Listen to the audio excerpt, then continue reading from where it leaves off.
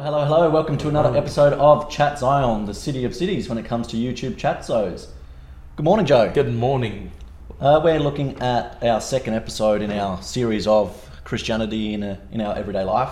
And today we're going to look at work and how being a Christian impacts what we do when we get up and do the 9 to 5. Yeah. Now, I think the big thing from a sort of Christian's perspective on that is that there's that expectation that God wants us to seek honest, hard work. You know, He wants us to work hard, but with faith in mind, with God in mind, so that that opens the opportunities for us to do the great things that He has planned for us. It brings us into that opportunity. Proverbs 12, in verse 24, it says that diligent hands will rule, but laziness ends in forced labour. We've got to be someone who gets up and goes to work and does it with an attitude of working hard. I think. And I totally agree. When God made men, He made the ground and He said, work, toil the land. Toil the land. And when men fell. When men fell, He told the men, He said, "You're gonna eat from the sweat of thy brow," and that's what and that's and working is good, because for a man you have to work. A man that doesn't work, there's no purpose, there's no drive. Yeah. And we use that word work for everything. When things are not going right, we work at our relationships, we work at our marriage, we work at doing better or fixing something about ourselves. It's something that's an ongoing, and it's a part of our life that we need to be continuing to do. Those who work their land will have abundant food, and those who chase fantasies, they've got no sense.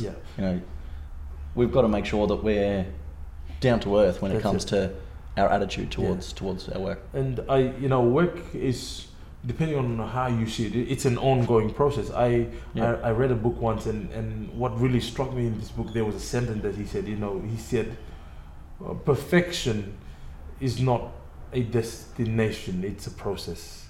And to work, God is working in each and every one of us in different ways.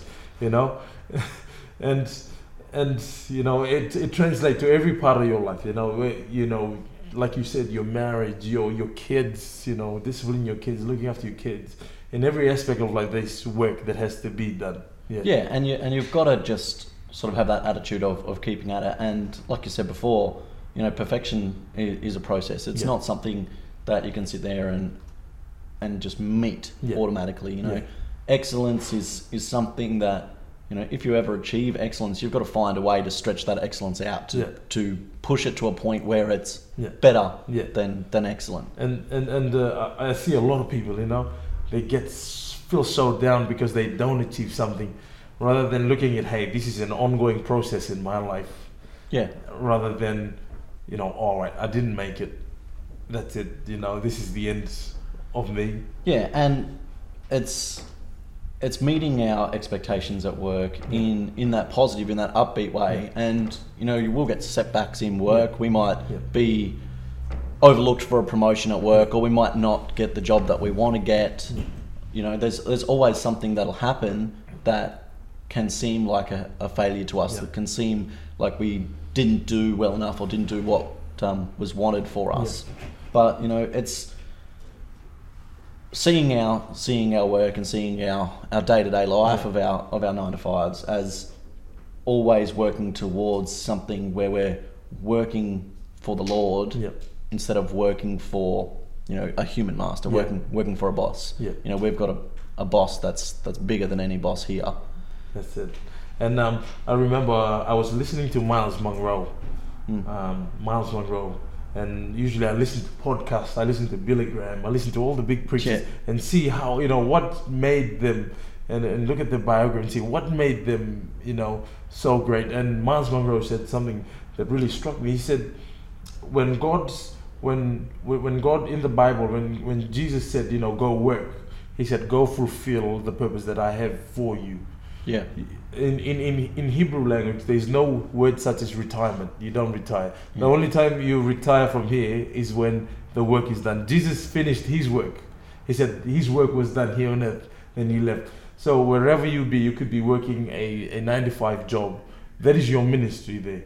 That is your work. So God has put you there to influence people in that area, and that's work. So wherever you're going to work, not only do you work to feed your family, but that is your ministry too. You know? Yeah, you know, you've got your job that pays the bills, and as part of that, you've got to find a way to do what is your Christian mission at the same time. You know, you've got to find opportunities in that to bring other people into relation with Christ. And you know, if you can do that, you know, and as a Christian, if you know, that should be one of the goals that you've got for whatever your job is, whether you're a tax accountant or a priest yourself or a pastor, you know, your job should always have that underlying responsibility of God's job for you. And I think if you can do that, it lets you find more joy in your work than if you weren't. You know, it's easy for people when you see so often with people, they go to work and they hate it. You know, they can't find anything to like about their job.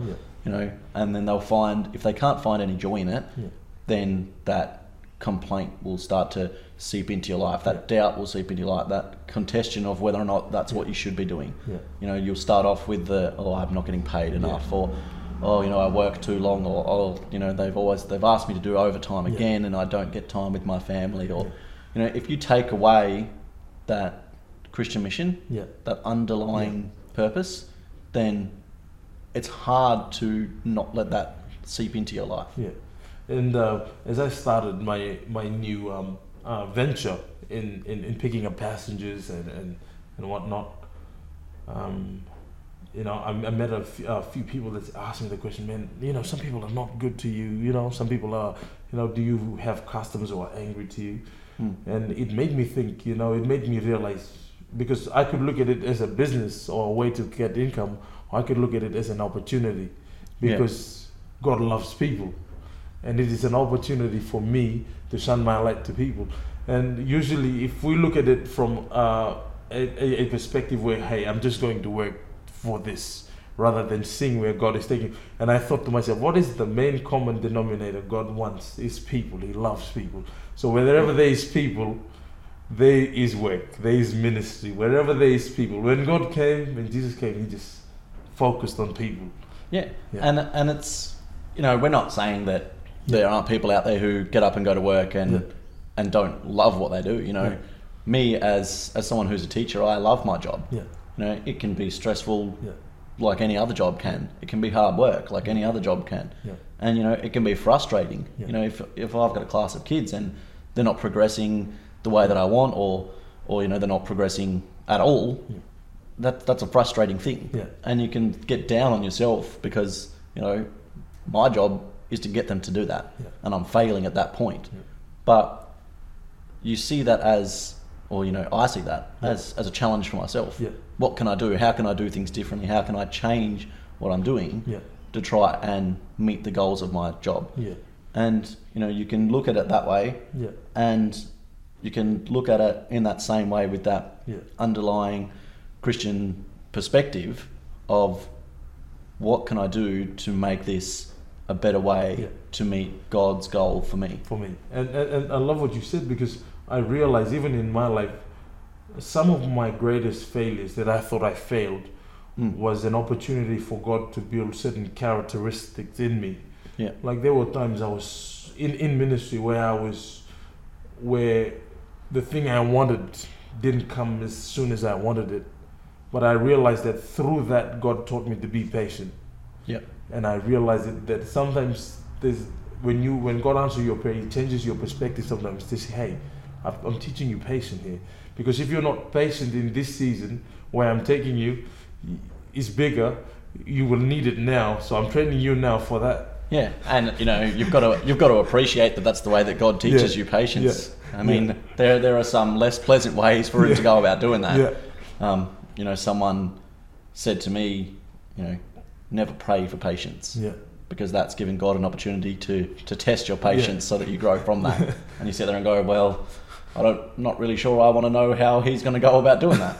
But, you know, you're looking at, you know, always having that opportunity where you can provide an example for someone, you know, and you spoke about, you know, seeing that failure in your life, and, you know, you've got to turn failure on its head. You've got to look at failure not as the end of the line for you. You've got to look at failure as, you know, the more failure that you've got, the more opportunities that you've got for growth, or the more opportunities that you've got to find success. That's it.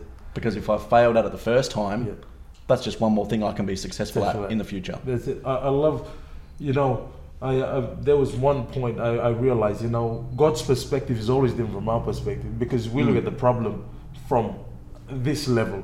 It's like going to the mountain. You know, I used to climb, to go pray in the mountain in Fiji with my brothers and the youth group. When you go to the mountain, when you look from up there, everything looks so beautiful because you're from a different angle, different perspective. And sometimes in life, we look at it from our perspective, from down here, and you think, man, what am I going through? And God is looking from a higher plane, thinking, man, you don't see what I see.